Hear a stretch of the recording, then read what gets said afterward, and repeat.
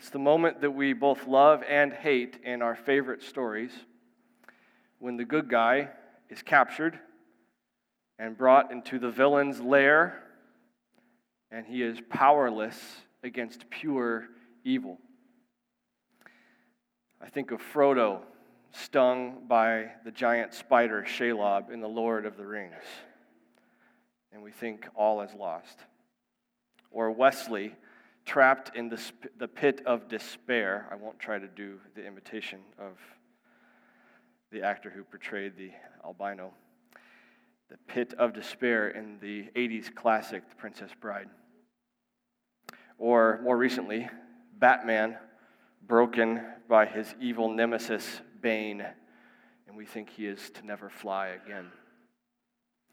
And without fail, at this point in the movie, the music is in a minor key, the lighting is dark, the shots are lingering, and we're meant to feel the depth of loss and sorrow as the story turns dark and hopeless. And we hope that soon the good guy will find a way out of his evil plight and turn the tide, but for now, all seems like it is lost. The story we're going to step in today in Matthew 26 is really gloomy. That's where we're at, Matthew 26. Human evil, human failure, and human despair are thick in the atmosphere of this passage. And Jesus is proceeding down into the yawning, dark path that God has laid out for him to walk. It is not positive or encouraging.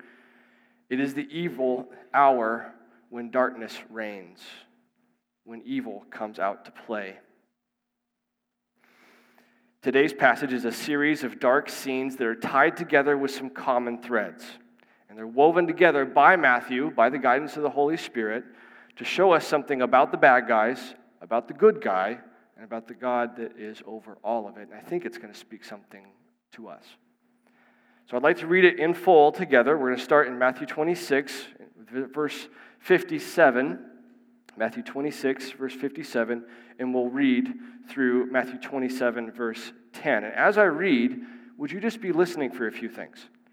Would you listen to how much space Matthew gives to human failure and human evil? And would you also be listening for a little bright display of Jesus? And would you also be on the lookout for a few little hints and glimpses of how all of this is according to plan? So let's read together. Starting at chapter 26 of Matthew, verse 57, this is God's word. Then those who had seized Jesus led him to Caiaphas the high priest, where the scribes and elders had gathered. And Peter was following him at a distance, as far as the courtyard of the high priest, and going inside, he sat with the guards to see the end. Now the chief priests and the whole council were seeking false testimony against Jesus that they might put him to death, but they found none, though many false witnesses came forward. At last, two came forward and said, "This man said, I am able to destroy the temple of God and to rebuild it in 3 days." And the high priest stood up and said, "Have you no answer to make? What is it that these men testify against you?" But Jesus remained silent. And the high priest said to him, "I adjure you, I put you under oath, by the living God, tell us if you are the Christ, the Son of God." And Jesus said to him, "You have said so.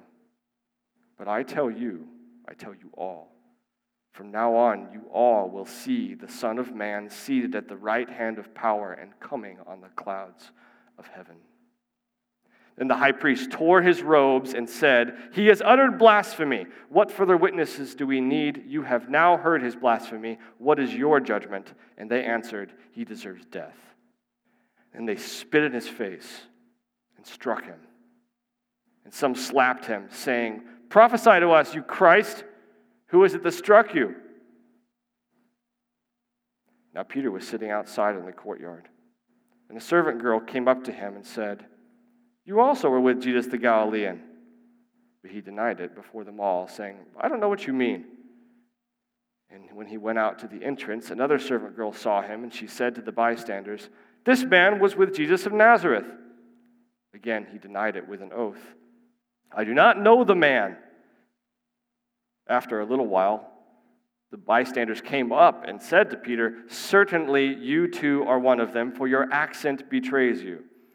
And then he began to invoke a curse on himself and to swear, "I do not know the man." And immediately the rooster crowed.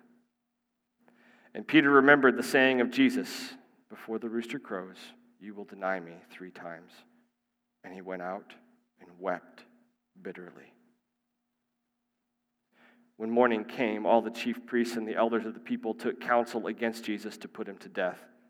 And they bound him and led him away and delivered him over to Pilate the governor. But then when Judas, his betrayer, saw that Jesus was condemned, he changed his mind and brought back the 30 pieces of silver to the chief priests and the elders, saying, "I have sinned by betraying innocent blood." They said, "What is that to us? See to it yourself." And throwing down the pieces of silver into the temple, he departed and went and hanged himself. But the chief priests, taking the pieces of silver, said, "It is not lawful to put them into the treasury, since it is blood money." So they took counsel and bought with them the potter's field as a burial place for strangers. Therefore that field has been called the field of blood to this day. Then was fulfilled what was spoken by the prophet Jeremiah, saying, "And they took the 30 pieces of silver, the price of him on whom a price had been set by some of the sons of Israel, and they gave them for the potter's field, as the Lord directed me." This is God's word. What God wants us to see today in this passage is this. Human nature and our Savior Jesus both showed their true colors on this darkest of all nights, all to fulfill God's written will. Human nature and our Savior Jesus both showed their true colors on this darkest of all nights, all to fulfill God's written will. So as we go, what I want to do is I want to unpack all 3 of those parts. I want us to see the true colors of human nature on display in this passage. And Matthew gives the most amount of real estate to this in his passage, and I'll be giving the most amount of time here to point that out. However, I want to circle back around after we go through all 3 scenes and point out the true colors of Jesus. And then at the end, I want to see how it's all according to God's written will. And then we'll be applying it as we go. So first, let's look at human nature's true colors in this passage. The first true color of human nature that we see here is the malicious injustice aimed at Jesus by the religious leaders. The malicious injustice aimed at Jesus by the religious leaders. We've been introduced to Caiaphas way back in the beginning of this chapter in verse 3. He's the high priest, the leading religious leader of the Jews at the time. He was one of the most respected and most powerful men in Jerusalem, and he was surrounded by respected and powerful men, chief priests, scribes, and elders of the people. They were the elite leaders that exercised influence over Israel at this time, and they wanted Jesus dead. Why did this group of respected, pious, religious leaders unite around such a murderous common cause? Because Jesus threatened their authority. He called them out on their fake righteousness of external religion, their thirst for human approval, and their utter lack of true love of God.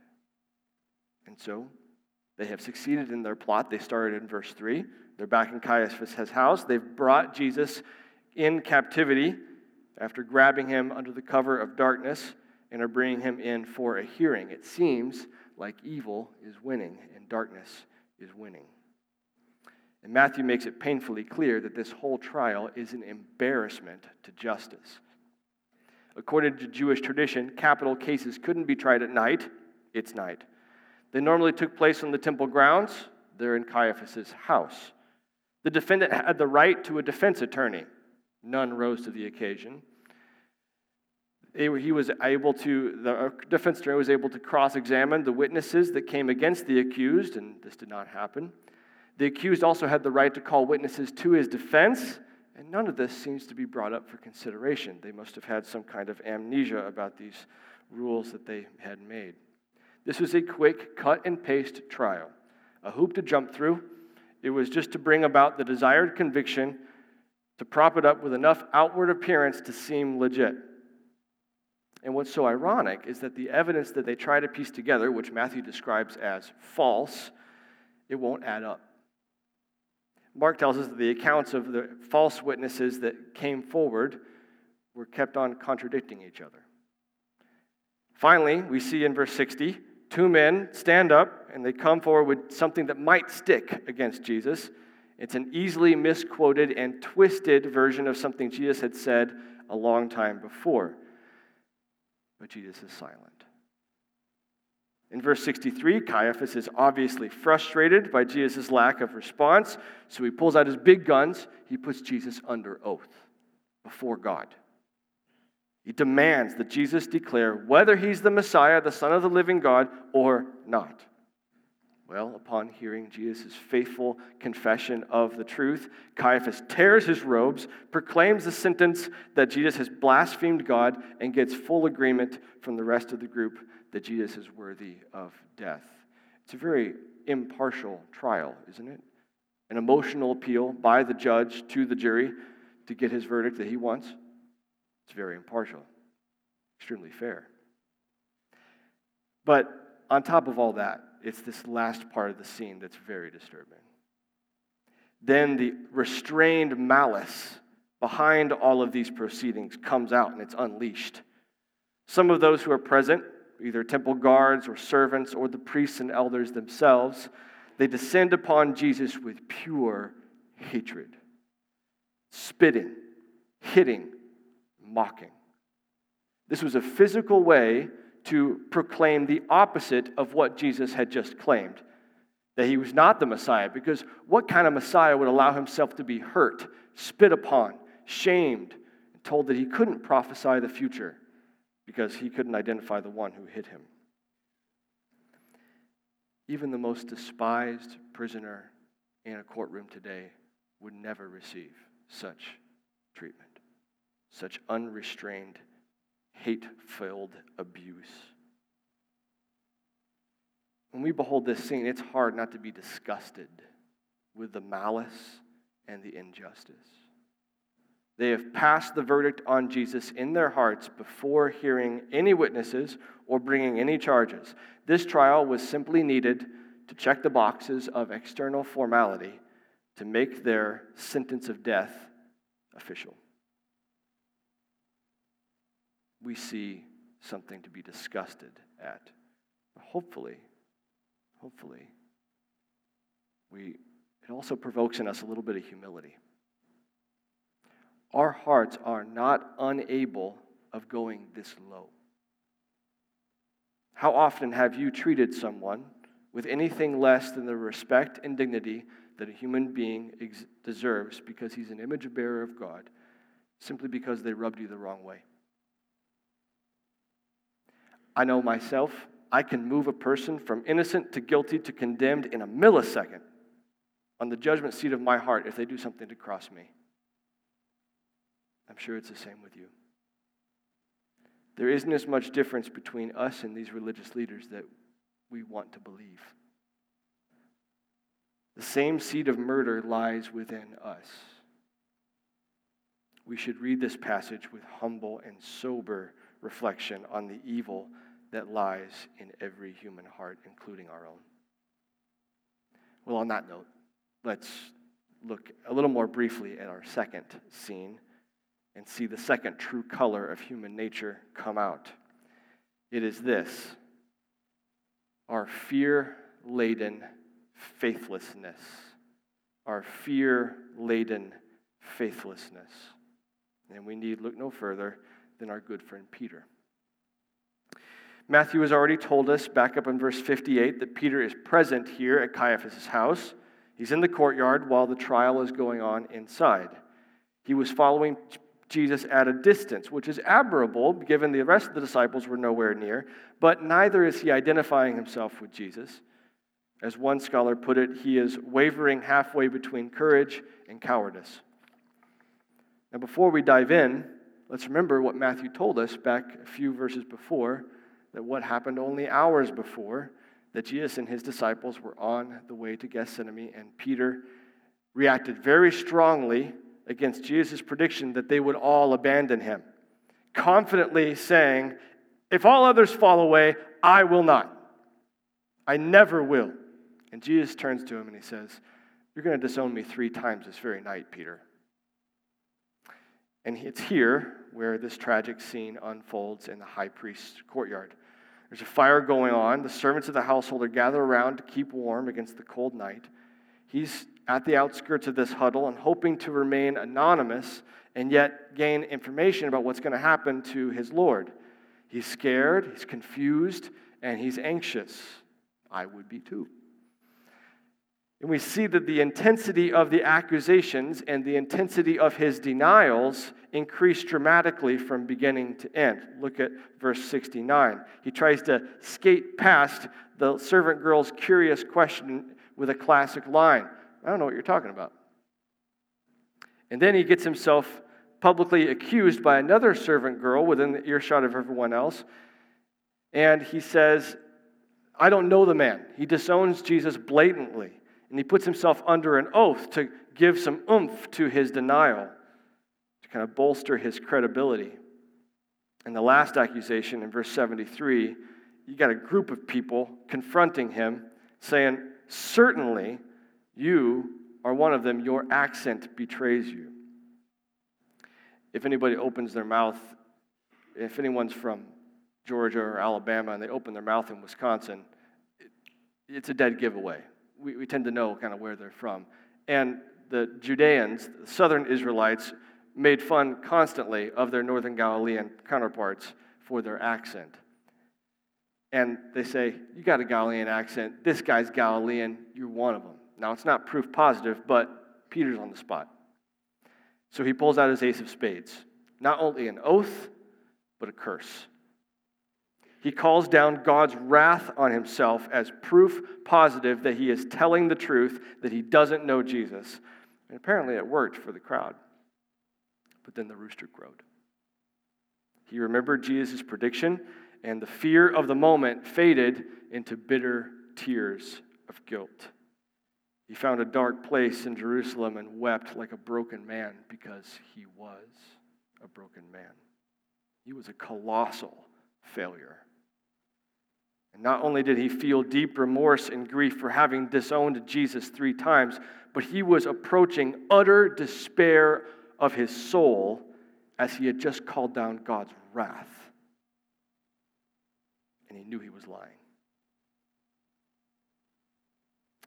Can anyone identify with Peter? All of us have shown our true colors of faithlessness. We can recall them, the moments to our minds right now. Maybe you can recall moments this morning or this week of your faithlessness. We cave due to fear or pride or unchecked desires of the flesh. We seek to preserve self rather than suffer as we pursue obedience. These are our true colors. Our faithlessness. There's good news coming, but I want to wait just a minute. I want us to look at this last true color of human nature in this last scene. Here it is. It is human despair and destruction for undervaluing Jesus. Human despair and destruction for undervaluing Jesus. The first 2 verses of chapter 27 describe the Jewish leaders' official sentencing of Jesus. There was a law that kept them from passing an official sentence of death at night, so of course they had to keep up appearances and make sure they passed the official death sentence during the day. And they went off to Pilate with Jesus in tow with a guilty verdict and with a ready argument to make sure they get Pilate's signature on his execution. But Matthew doesn't immediately move his narrative to Jesus' trial before Pilate just yet. He wants to make one more comment on the true color of human nature before that. He tells us that Judas hears about this death sentence and he feels deep remorse about his decision to betray Jesus. We see that in verse 3, that he changed his mind. This is not true repentance of coming back to God. This is simply guilty remorse. So he tells us that Judas hears about the death sentence, he feels the remorse, and we see why he feels this remorse in verse 4. He comes into the temple in despair, and he tried to return the 30 silver pieces to the chief priests. And he says, I've sinned. I've sinned by betraying innocent blood. Judas recognizes the evil that he's done. He knows that he is responsible for the violent death of an innocent man, and it leads him to guilt-ridden despair. He is desperately seeking some relief from his sense of shame. And he goes to the spiritual leaders of Israel at the time to seek that comfort and is sorely disappointed. They tell him, what is that to us? See to it yourself. It's not our problem. You take care of your own seared conscience. Well, Judas does. After a desperate attempt to put the money back where it came from, to try to clumsily make up for his sin, he takes care of his despair problem by ending his life. He hangs himself. The leaders then decide that since it's unlawful to return blood money to the temple treasury, they do what their law permitted them to do with blood money, which is to meet a public need. There was a public need for a burial place for foreigners outside the city limits, and so they used it for that. But before we move on, do you see how twisted their thinking is? It's unlawful to return blood money to the temple treasury. It's not unlawful to draw that money out in the first place to betray an innocent man and lead him to death. The irony is just thick. Both Judas and these leaders valued Jesus at 30 pieces of silver. And although Judas felt remorse, and the leaders did not, both of them are on their way to destruction. They both valued Jesus cheaply. He was the price of a common slave, or, in the leader's eyes, just enough to buy some cheap property outside the city limits to dump polluted bodies for burial. So the result for Judas is a guilt-ridden soul with no hope of redemption. And the prophecy at the end of this scene, which we'll look at in a little bit more in depth, is echoing a passage in Jeremiah where God promised destruction for those who valued him and his word cheaply. Friends, what value do you put on Jesus? What worth does he hold in your heart? What do you prize him at, really? To know him is to treasure him above all else. To have him is to cling tightly to him, and it will be seen in the end how greatly you value him.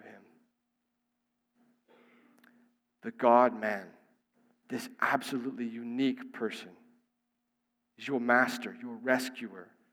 He's your only hope in life and death. Do you value him? Do you value him cheaply?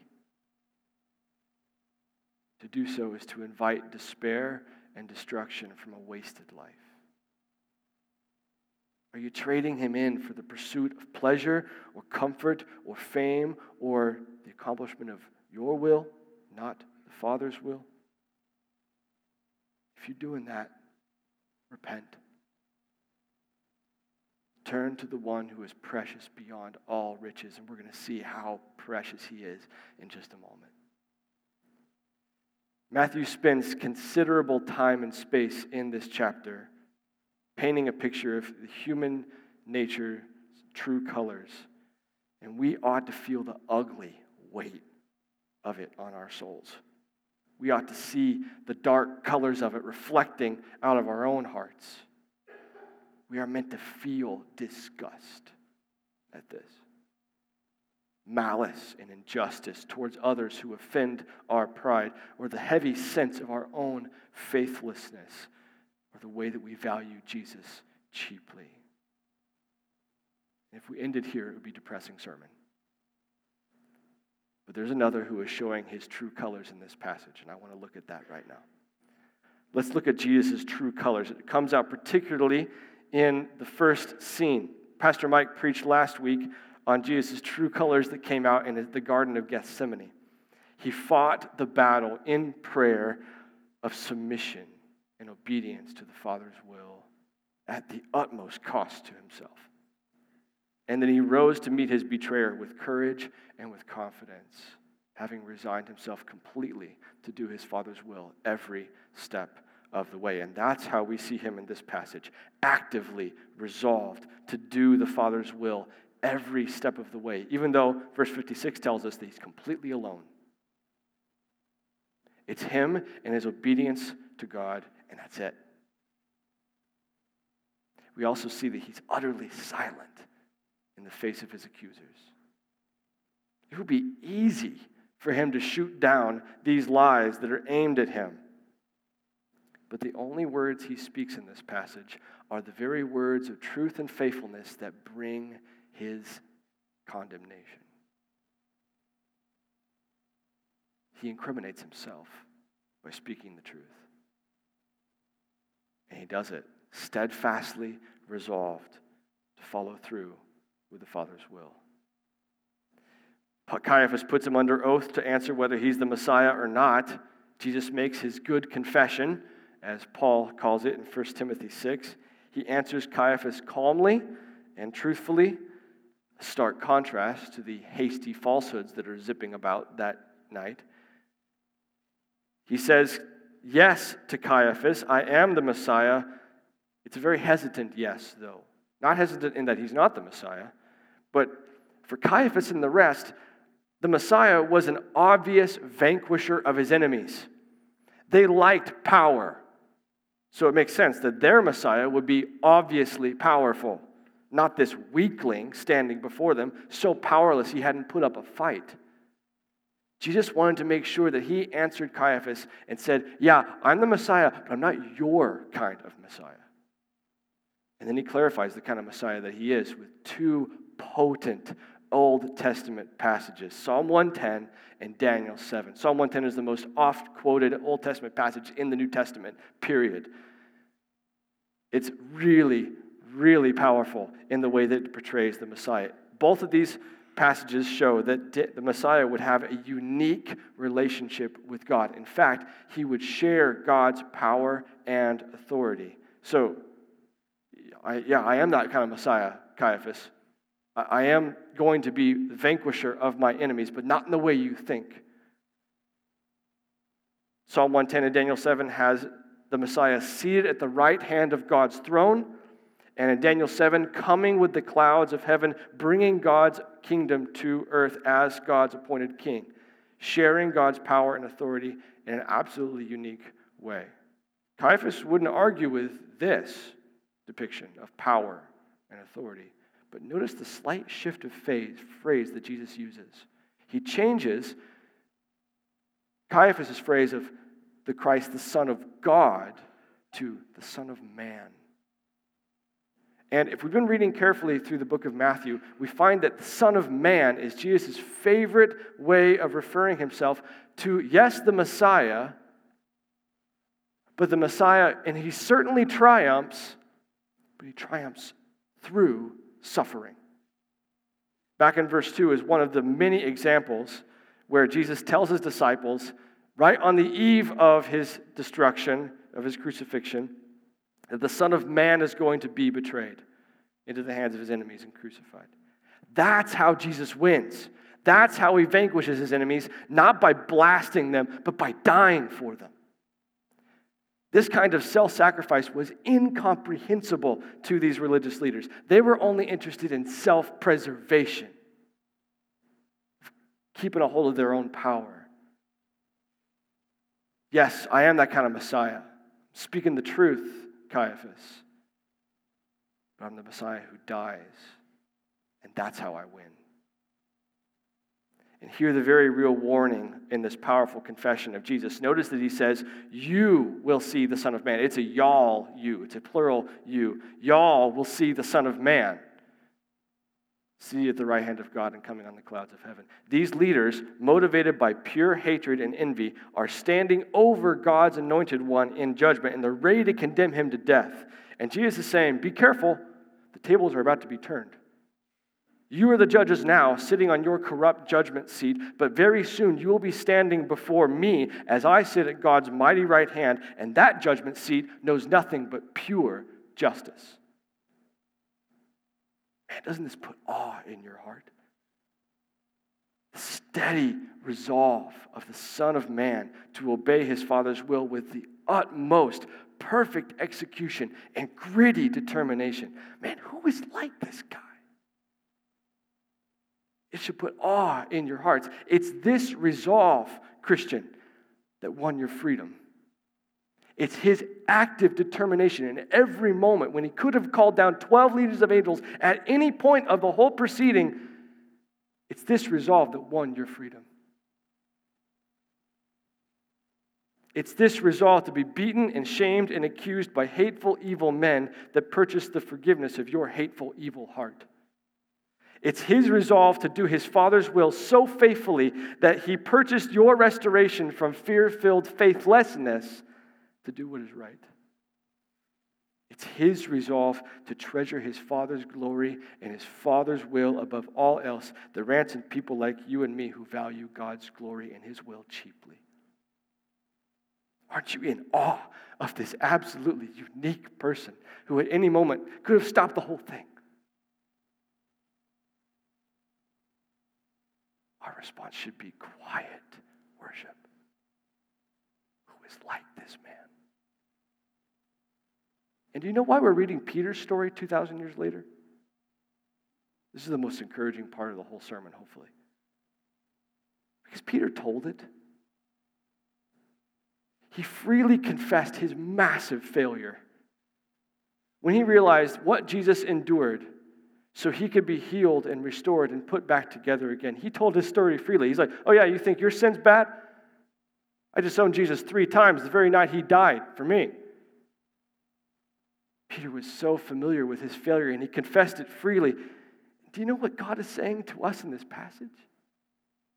Because of Jesus' true colors of faithfulness, we can be totally honest about our faithlessness. Stop hiding. Stop hiding your mess.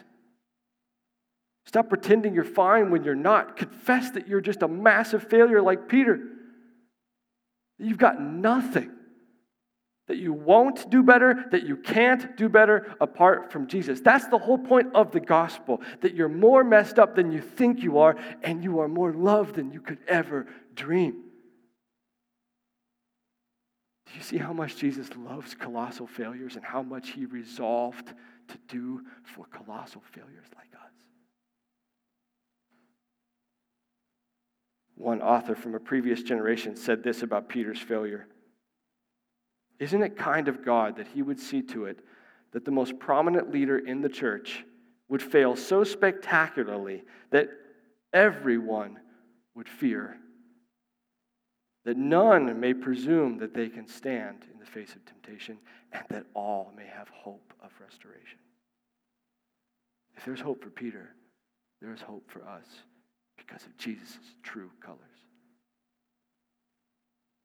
Lastly, we want to see how this human evil and this beautiful resolve of the Son of God work together in this passage to fulfill God's written will.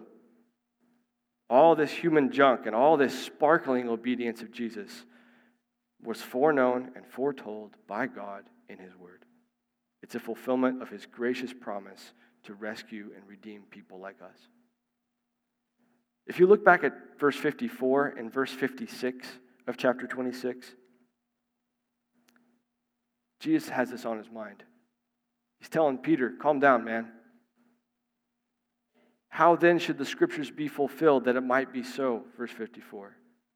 Verse 56, all this has taken place that the scriptures of the prophets might be fulfilled. This is all according to plan. Nothing is off. This passage is just heavy with irony. The ones who thought they were in control, who held the power, were actually playing perfectly into God's hands.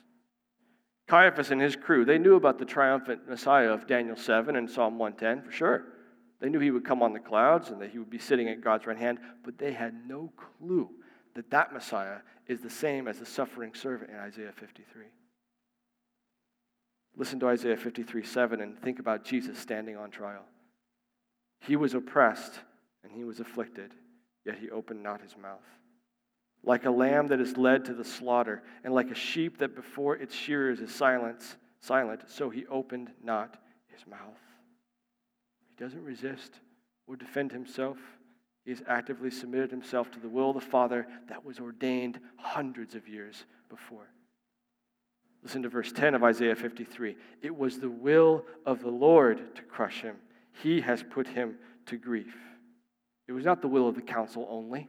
The will of the council fulfilled the will of the Father to crush his Son on the most momentous day in history to perform the greatest loss, which was the greatest victory. And not only was the Father's word fulfilled, demonstrating his utter control of the situation, but so was Jesus' word. At the very moment that his adversaries are slapping him and mocking him that he can't prophesy which one of them hit them because they have blindfolded him, Luke tells us. But one of Jesus' most recent prophecies was being fulfilled at that very moment, outside in the courtyard with Peter disowning him. Human failure woven together with the Son's obedience to fulfill God's perfect word. Jesus is in perfect control of this situation.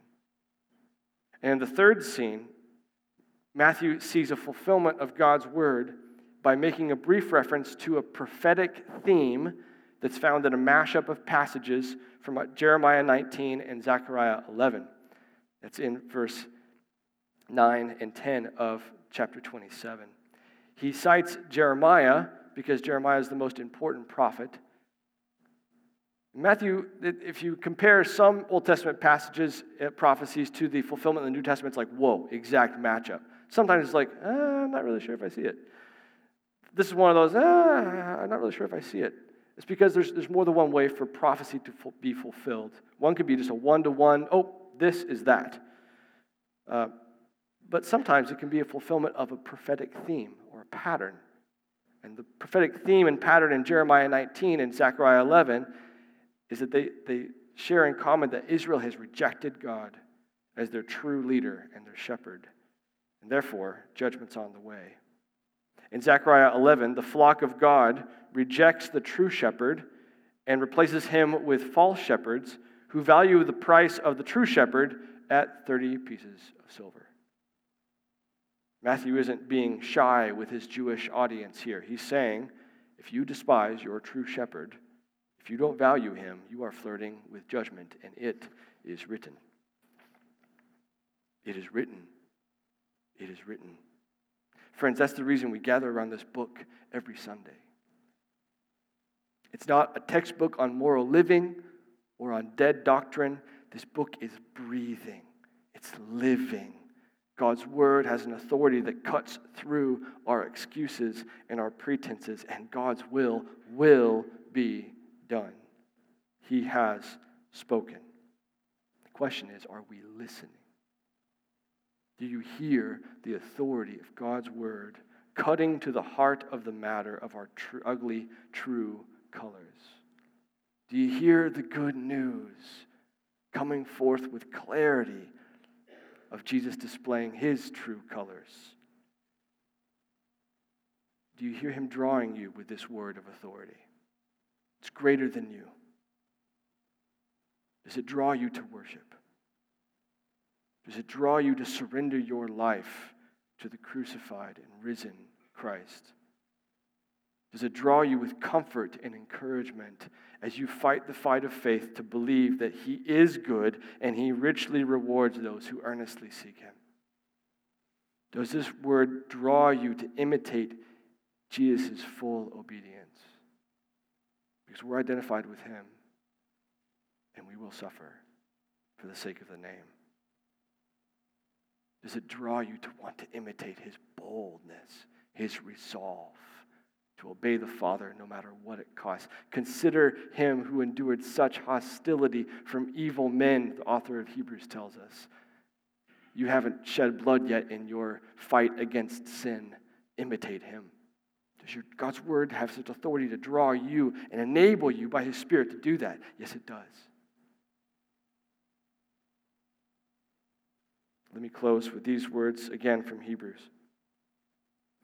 Therefore, let us lay aside every weight and the sin which clings so closely, and let us run with endurance the race that is set before us, looking to Jesus, the founder and perfecter of our faith, who for the joy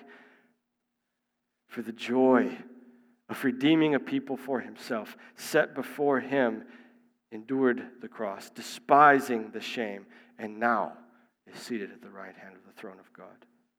And one day, our eyes will see him. Every eye will see him, exalted, vindicated. Do not despise him, but treasure him. Press forward in faith, not in fear. If you are here today and you are aware of your guilt before God, and you are seeking relief from your despair, come to him. Come to Jesus. The elders will be down here at the front, available for prayer. Don't let the authority of God's word be deflected off your heart, but respond in obedience and faith. Let's pray.